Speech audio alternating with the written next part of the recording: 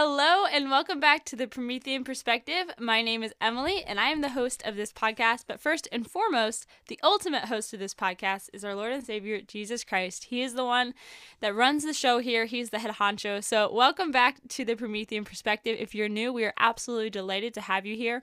We hope that you enjoy your time listening here on the Promethean Perspective today. We cover an array of topics of more candid subjects and also heavier theological subjects that address church teaching, the moral issues of our time, and so on and so forth, the saints, devotions, everything therein. We talk about wonderful, beautiful things and just offer a life-bringing perspective on all of the topics therein of the world in which we live. So welcome to the Promethean Perspective. If you are not new, welcome back. We are delighted to have you again and just being able to journey forward on our pilgrimage to heaven. So thank you so much for joining me for another episode here on the Promethean Perspective. Let's get into it, shall we?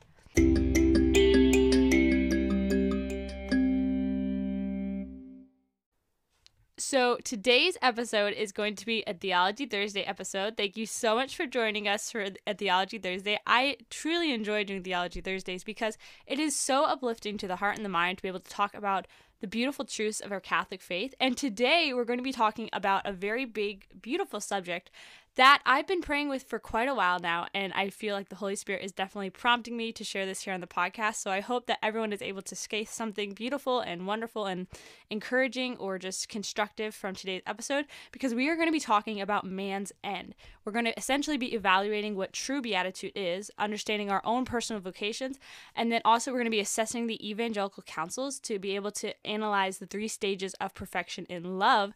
But ultimately, we're going to be evaluating our motive for the moral life. So it's going to be a great episode. And like I said, I've been praying with this episode for quite a while now, and I definitely feel like the Holy Spirit is prompting some beautiful things here. But before we dive into today's episode, I'm going to be sharing with you what I am reading, what I am listening to, and what I am praying with. Let's get into it. All right, first things first, got to start off with the most important. Something I've been praying with is actually this beautiful consecration prayer to the Immaculate Heart of Our Lady, and it's in regards to Our Lady of Mount Carmel. So that particular spirituality. So I'm going to share it with you all here because, as I often do when I share these prayers, I like to share them verbally with the listeners. Not only can you find this prayer in the show notes, but also I just like to share the prayers here because it's a beautiful way to open up the podcast with our hearts and minds fixed upon the power of prayer. So, in the name of the Father, and of the Son, and of the Holy Spirit. Most Holy Mother, we consecrate ourselves to your Immaculate Heart. With all of our body and our soul, we wish to be only, always, and all yours, and like children we wish to remain in your heart, making it our home. Protect us always, for we know that you never abandon those who turn to you with trust and consecrate their lives to you. We pray to you to have pity on the home which you yourself have chosen as a gift, and to protect especially all who have surrendered their lives to you. Bless us, sustain us, and free us from the temptations of the evil one. Immaculate Heart of Mary, be our home. Amen.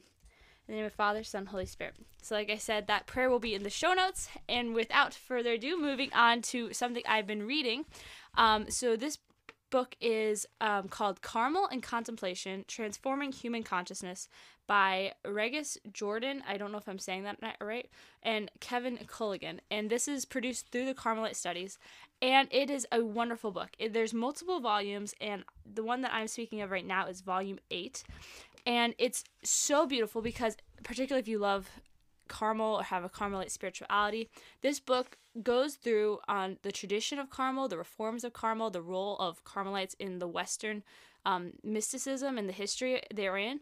It also goes through like the contemplative has iconoclast and the countercultural nature of contemplation and the recovery of the masculine and just how to pray from the life and teachings of St. Teresa of Avila, but also St. John of the Cross. And it's just a wonderful, wonderful resource because it's the guidelines for essentially how to follow these wonderful, great, essentially 16th century Spanish mystics such as Teresa of Avila and John of the Cross with a Carmelite spirituality to be able to understand how the contemplative life, regardless of whatever walk of life we find ourselves in, fostering a contemplative nature within our heart is very assistive in a love affair with God that transforms our human consciousness, and as I often say, is able to lift our minds and our hearts to the things of above. So today's book that I'm recommending is Carmel and Contemplation, Transforming Human Consciousness by Regis Jordan. So that is the book, And something I've been listening to has actually been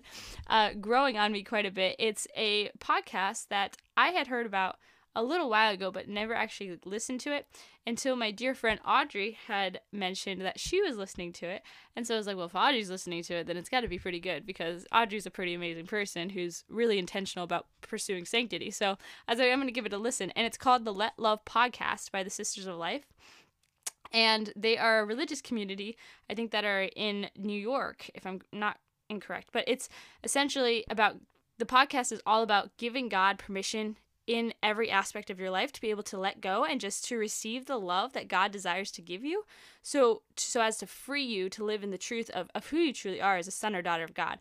And so the Let Love podcast just allows you to have this really beautiful kind of insight into the Sisters of Life and their conversations, looking at all things essentially, as they say, through the lens of love. And so they just really drive home that reality that you are loved, that you are created and made in God's image, and that in the end your life matters. And so they dialogue about all kinds of topics, but all through the lens of love. So that is what I've been listening to. And like I said, I have to give all credit to my dear friend Audrey, because she is the one that introduced me to this podcast. But yes, that is what I'm praying with, reading, and listening to. Without further ado, let us, like the stuff, no, not the stuff you put on tacos. Let us get into episodes. If you know anything about me, when I get excited, I start to put words together and make words that don't exist. But without further ado, let us get into today's episode. Okay, as I mentioned, I'm very excited about today's episode, and it's one that I've been praying with and dwelling upon for quite a while. So if you want to, I guess, delve into this topic any further, or just kind of understand the reference points that I was bouncing some of these topics off of, I referenced a lot of Benedict the 16th's encyclical Spes Salvae and John Paul II Veritatis Splendor. I, of course, also referenced the Catechism of the Catholic Church, very important, and the Summa Theologiae, particularly the Prima Secunda Partis, Thomas's Question 1, and then also Human Nature as the Basis for Morality, mainly Part 3, Section 2 of Catholic Christianity by Peter Kreeft. So those are the ones that I referenced quite a bit in drawing some of the resources for today's episode and just kind of gathering a reference point. But at this point in the podcast, I think we've covered quite a substantial amount of information, and we've definitely dialogued about what sets men apart from creation, and the gifts that he has been given in particular, that create the very reason for us to be able to dialogue right now about the moral life, because there would be no moral consideration if man were not created free, because man is a free and rational creature, and we thus have the ability to choose good or evil, right? This is basic theology, but we have to also consider what is good or evil so that we can help determine what is proper for man to choose. We've also discussed this in our Moral Theology 101 episode. We talked about how to discern what is good and evil and what is proper for man to choose. And we also did an episode on the particulars of the law, of virtues and vice, moral decisions, grace, and moral issues that we face in our modern day. We've done a bunch of episodes on these prevalent moral topics. So if you've not covered some of these basis, grounds, work, etc. episodes, I definitely recommend going back and giving them a listen, because that'll give a little bit more stamina to what we're going to be talking about today. So an obvious point that I don't think we've elaborated upon fully yet is that is the question of why. Like, why are we living a moral life? Like, of course, yes, because we should choose good over evil. Yes, because God has revealed to us what is good and what is inscribed upon our hearts. But does that really answer the question? Like, how many of us complete our requirements, our work on time, only because we should, or because we know that there's a deadline exists? What about other motivations, such as pride in our work or the joy of an accomplishment? Because, in fact, what about the simple satisfaction of knowing that we do not have to do that work anymore once it is completed? See, it's truly remarkable the way that God has created you and I, because among the manifold dynamics that make up our experiences and interaction with life, you and I alone, being creatures with intelligence and reason, can choose to be happy or sad.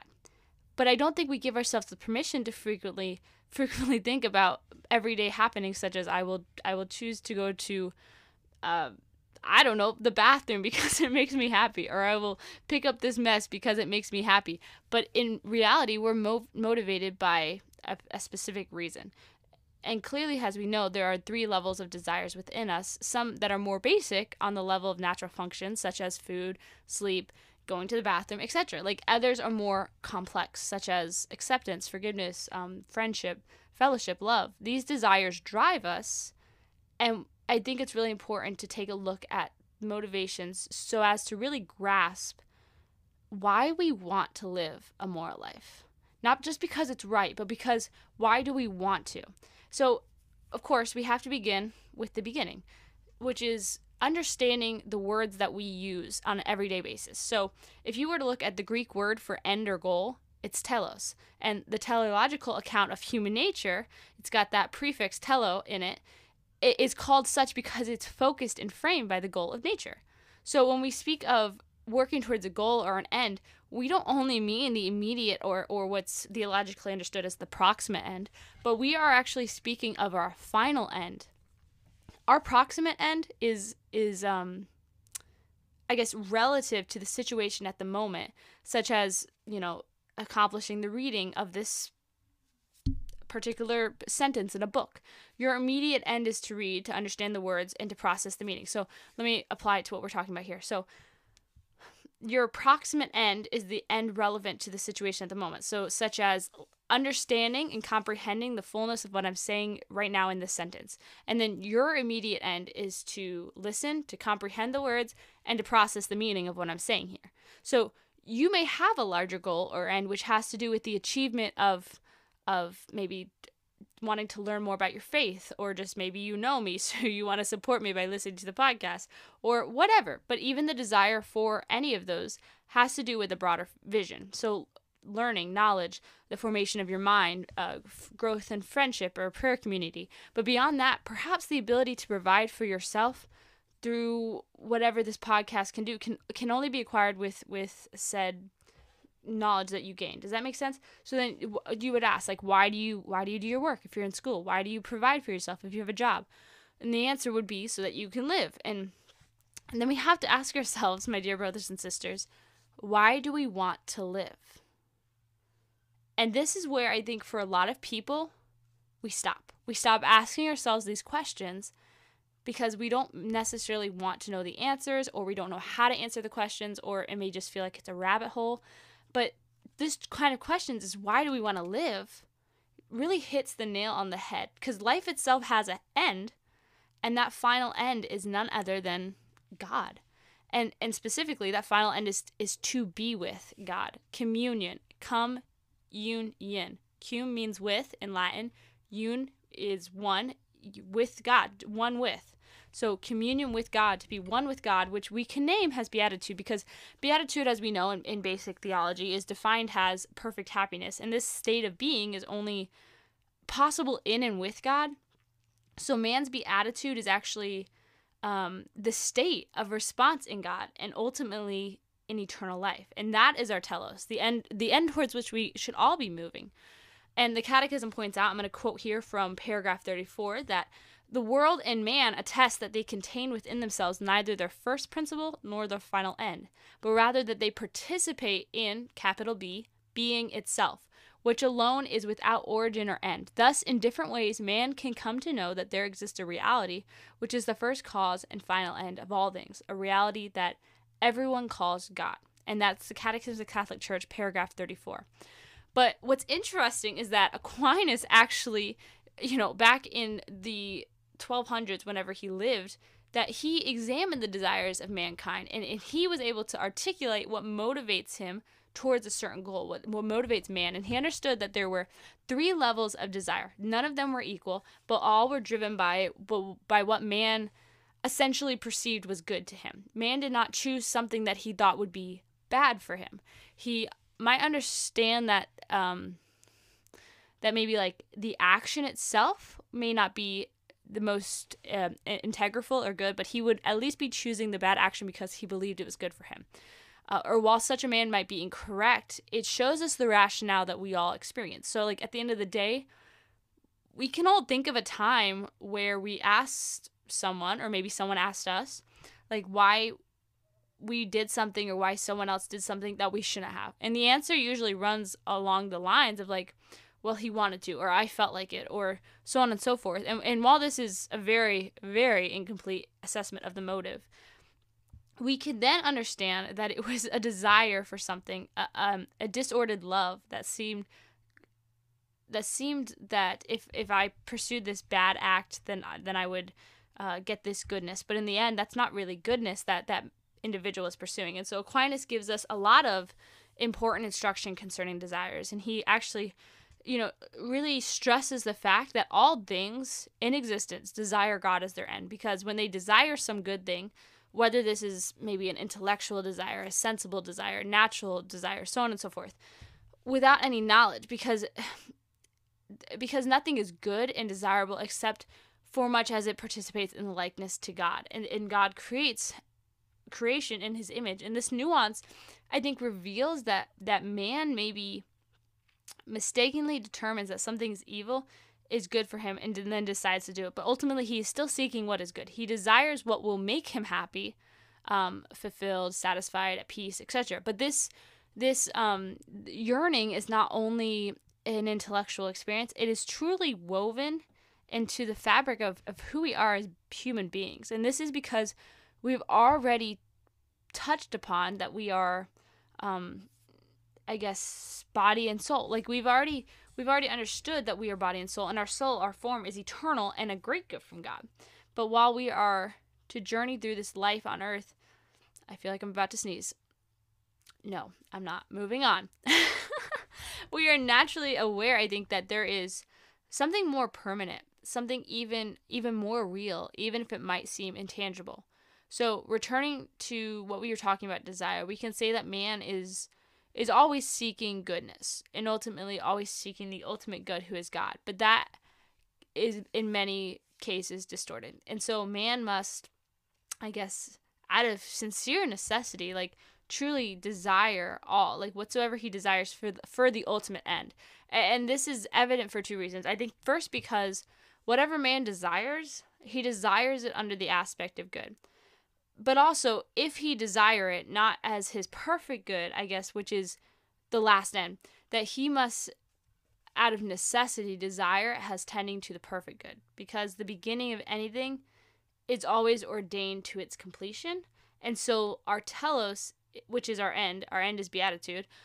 Our desires are driven towards the good, which is our end, which is beatitude. So, like, if we ever hear the church referring to us or has to herself, like the church is referred to as a pilgrim, it's because the spiritual aspect that our immediate home is here in the church, that our immediate home is not here in the church, but that is our final home is the heavenly church, is understood. The church refers to herself as a pilgrim because she understands that here and now is not our home, but simply we are pilgrims.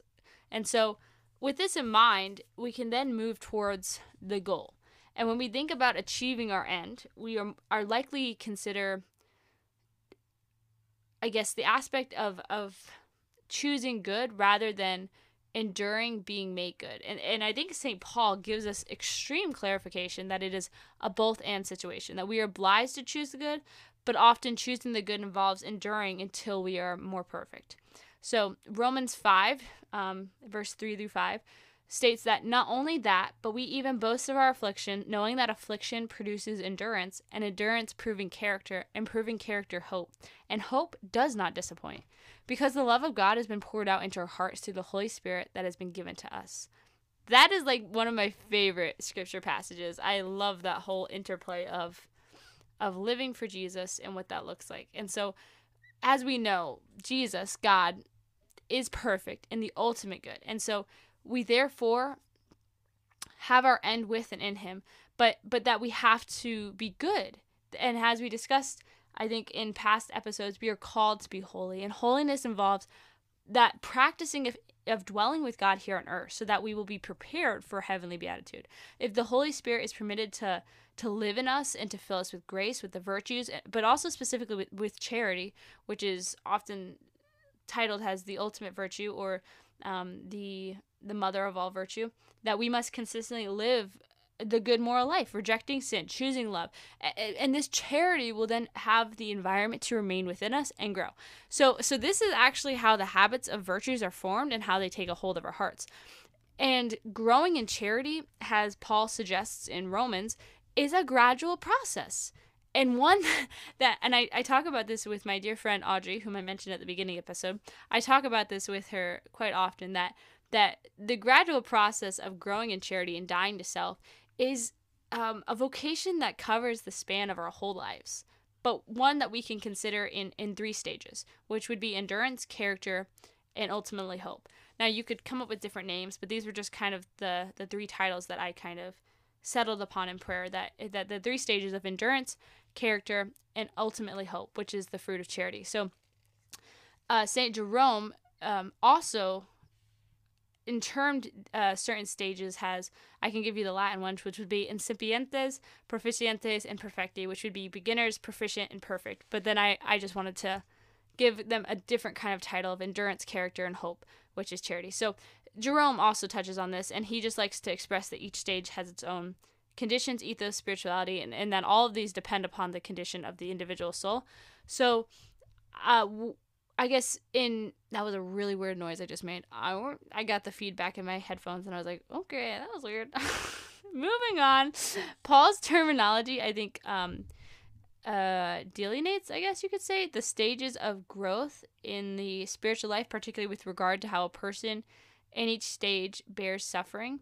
So in the first stage, the stage of what St. Jerome calls incipientes, which is what I kind of call endurance, suffering is difficult to bear. And the suffering we experience feels like something to be endured, which is involuntary suffering, such as an illness, or voluntary suffering such as prayer, fasting, or almsgiving. So while often enriched with tangible physical and emotional consolations in small amounts, most suffering is difficult to bear, and people more often avoid difficult situations or penances rather than embrace them, because this is the stage of one who has just been received into the household of God, like Scripture tells us, like a lost sheep, but who, like Scripture also tells us, is like a child that is only capable of small tasks. But these small tasks, like, I guess, the daily farm chores of a child, are still good in themselves and will ultimately help to prepare the beginner to take on more difficult tasks. So if a person perseveres through the stage of endurance, he can then advance to the stage of what St. Jerome calls the proficientes, or what I term as character.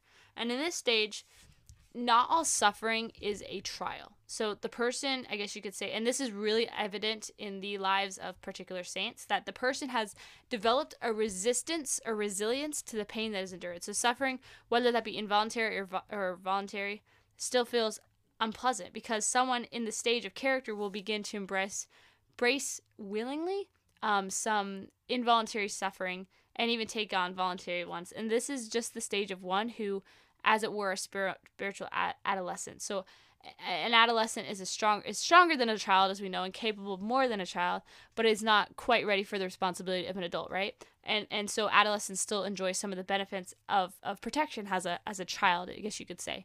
And so I use the word enjoy some of the benefits and protections of the child as an adolescent begins to lose some of the consolations of the child, so also the proficient loses the consolations in their suffering that are more proper to beginning. So if I can just clarify this, that rather just as adolescent's gradual assumption of responsibility for himself or herself correlates with a transition in appreciating the parents for who they are rather than what they provide.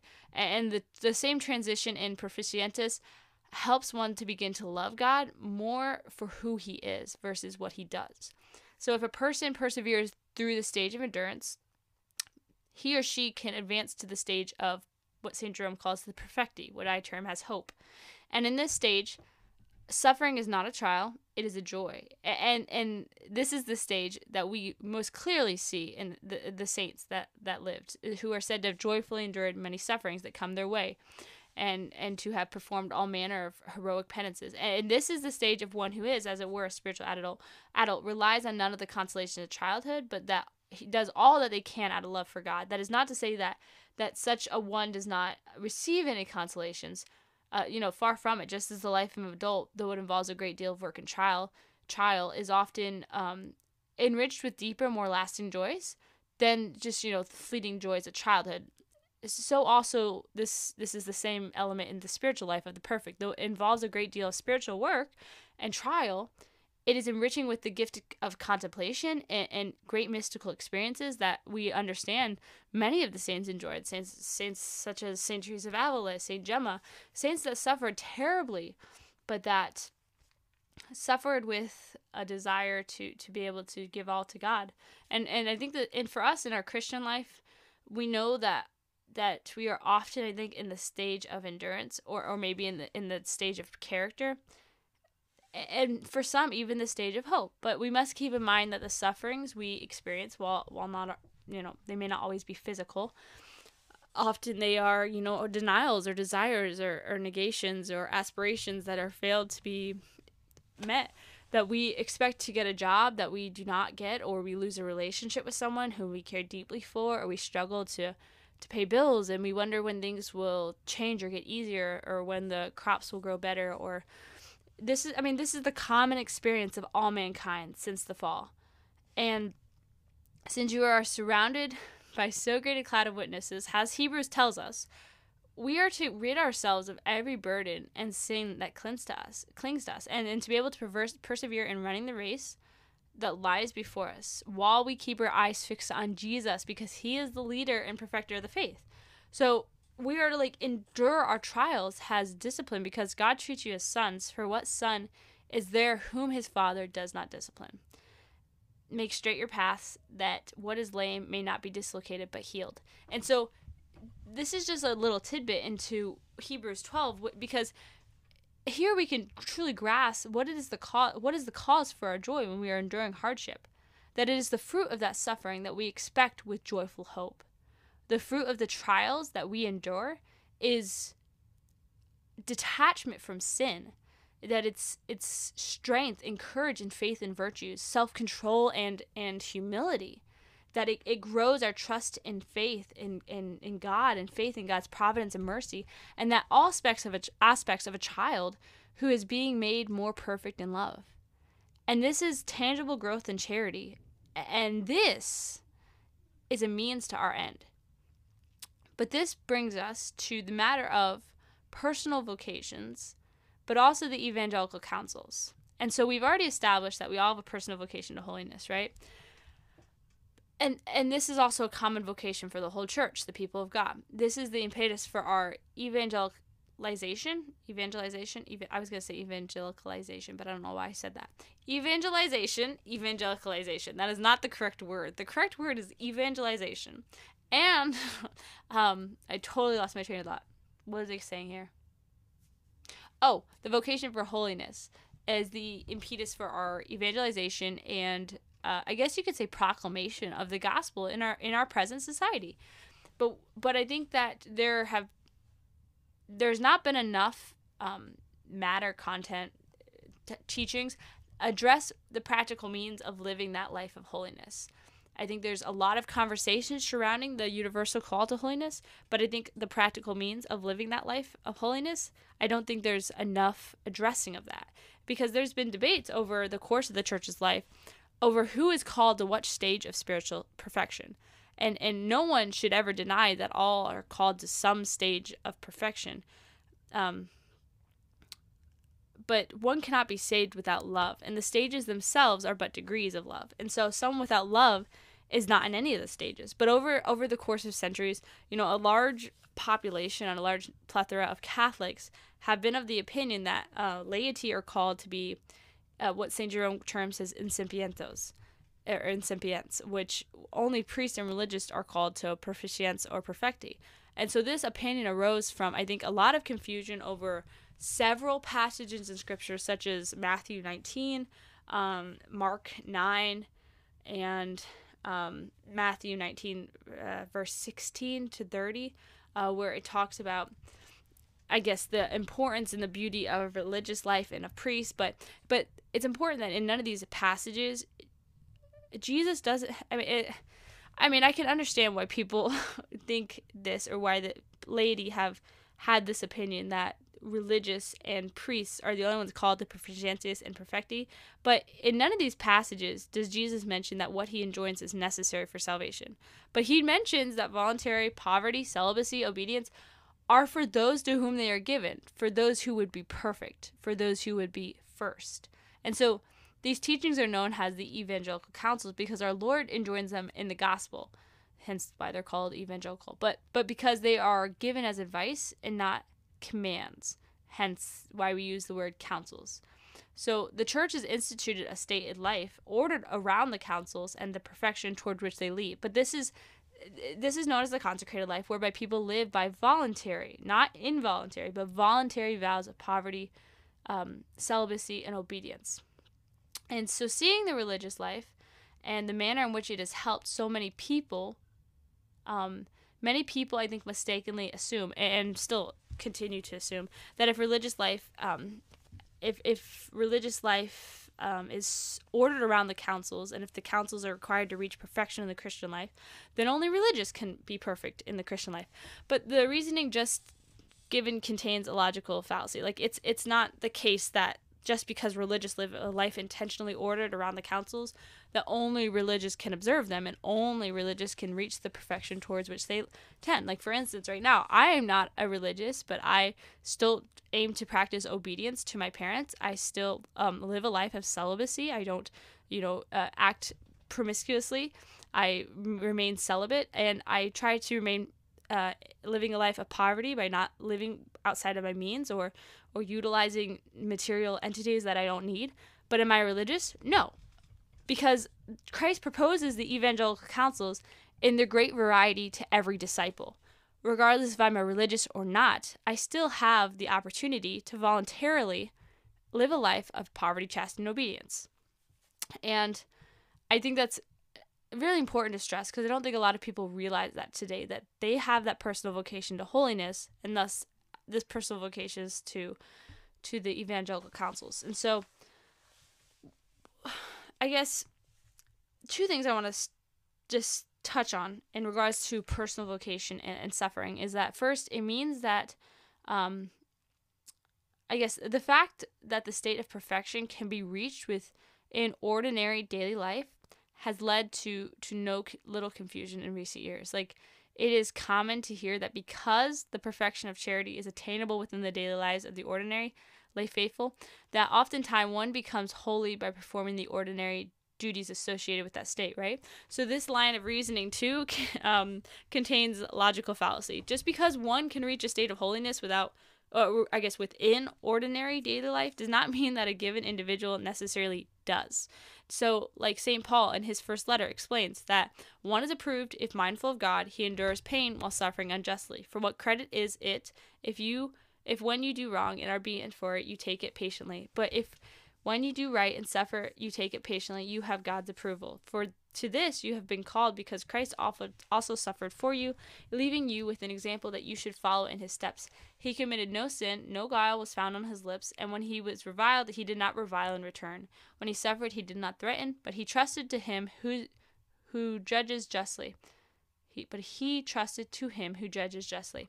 He himself bore our sins in his body on the tree, that we might die to sin and live to righteousness. By his wounds you have been healed. And that's from the first letter of St. Peter, chapter 2, verse 19 to 24. So I think what's really important to note here is that, excuse me, I'm going to get some water because it's very important to stay hydrated, and water is delicious. I've said this before in the podcast. Water is phenomenal. I'm a fan of water. Thank you, Jesus, for the gift of H2O. Moving on. I think what's really important here is that the scriptures reveal that it's not what we suffer, but how we suffer. And our daily lives, my life, your friend's life, your spouse's life, your child's life, all entails many trials, and no one is exempt from that, because it is part of the nature of life as human beings. And everyone goes through daily life, but not everyone becomes holy. Only by enduring with patience the suffering of our daily life can we develop like a healthy, hearty spiritual character. Only by embracing the sufferings of the daily life with an abundance of love. And only then can we advance to the hope of the saints. So in short, the universal call to holiness is not a universal acclamation of holiness. it is an invitation to all to advance to the love of the saints, but Christ specifies that he who does not take his cross and follow me is not worthy of me. And this is a saying which the Apostle Matthew confirms when we cry, Abba, Father. It is the Spirit himself bearing witness with our spirit that we are children of God, and if children, then heirs, heirs of God and fellow heirs with Christ, provided we suffer with him in order that we might be glorified with him. And that's written by St. Paul in Romans chapter 8. And so I guess the aspect of personal vocation to suffering leads us to the fullness of law. And this return leads us to a return of some of our previous episodes where we encountered the laws governing the universe. And I think it's important to understand the question of while there are specifics of such precepts that are no longer relevant, what if we argued that the spirit of such precepts remained absolutely necessary for discipleship? And I think we would first consider that many of the followers of Christ have offered a specific oblation, a specific imitation of their Lord by meeting a martyr's end to his life. Yet we would also be able to point out that there have been many dedicated servants of Christ who have not imitated the Lord in this fashion. So it is certain people's work in the everyday toil of their lives that end up being the fragrant offerings, the sweet oblation of martyrs. And this is very important for us as we live in modernity. Modernity is, oh my goodness, extremely hungry for us to accept, relativistic perspectives on morality and ethics. And the law of rationalism has the highest good, would squash our concept of humble obedience as a way to freedom. And would essentially laugh it away as nothing more than a childish, myth, if you will. And so this is why we must keep in mind that Christ gives us a new law, clearly states that this new law does not remove the old law, but fulfills it, but also lives, or even more accurately, is of himself the perfection of morality. So different approaches to theology, whether that be from different denominations or just different, intellectuals within Catholicism, there has been a lot of debate whether orthodoxy and orthopraxy truly comes first in morality. While both arguments have strengths, the strongest appears to be that they belong hand in hand and proceed ultimately from grace. And we know that one who is the truth, to be able to follow the way of the truth and to live according to the truth, yet one is personally encountering the one who is the truth in order to learn this way. And I think this helps unfold the drama of what we're talking about, Beatitudes, that Cardinal Ratzinger wrote that in Pauline preaching in particular, there's an intimate connection between faith and imitating the apostle, who in turn imitates Christ. And this is put very clearly in 1 Thessalonians. As you learned from us how you ought to live, do so more and more, for you know what instructions we gave you, the Lord Jesus. So this unfolds what we're talking about in regards to Beatitudes, that these positive statements of moral actions are so concerned with our sanctity, our happiness, our beatitude, because they define the qualities of the person whom we must come to love, Christ. Christ who is meek, Christ who is humble, Christ who is the peacemaker, who is the firstborn son of the Father, merciful, and the one who lays down his life for his friend. And Hans Urs von Balthasar, a prominent figure in Vatican II, he has a lot of amazing works and just, summaries of the Vatican and writings and manuscripts from before and after. But he really summarized that Christ's concrete existence, that his life, death, and suffering, ultimately, bodily resurrection surpasses all other systems of ethical norms. In the final analysis, it is to this norm alone, which is itself the prototype of perfect love and perfect obedience to God the Father, that the moral conduct of Christian has to analyze as it has to this norm alone, which it itself is the prototype of what am I trying to say here? That we must learn that while the guidelines of moral law give us important and necessary instructions for how we rightly and justly interact with others, we have to be quick to understand the concretely shaped importance of the image of the Lord by the Holy Spirit working in our hearts. So I guess what I'm trying to say here is that if we can but learn to have humble hearts and obedient hearts, that we can willingly take on the sufferings and struggles of this life and enter in the crucible of discipleship, being able to offer our own selves as an oblation, then we find the good fruit of holiness richly growing within. And the moral life will no longer be a checklist of do's or don'ts, but is a breath of freedom, a joyful foretaste of beatitude here on earth, because it answers that question of why, what is my end? And so the as the Catechism points out over and over, the dignity of the human person is rooted in his creation in the image of God, and it is fulfilled in his vocation to divine beatitude. I was recently talking to a dear friend of mine about how our vocation is, as St. Elizabeth of the Trinity often says, our vocation is to let yourself be loved. Your vocation is this. So that in pursuing love, the vocation we have as human persons, rooted in the dignity of creations of God, we have a vocation to love and to let ourselves be loved.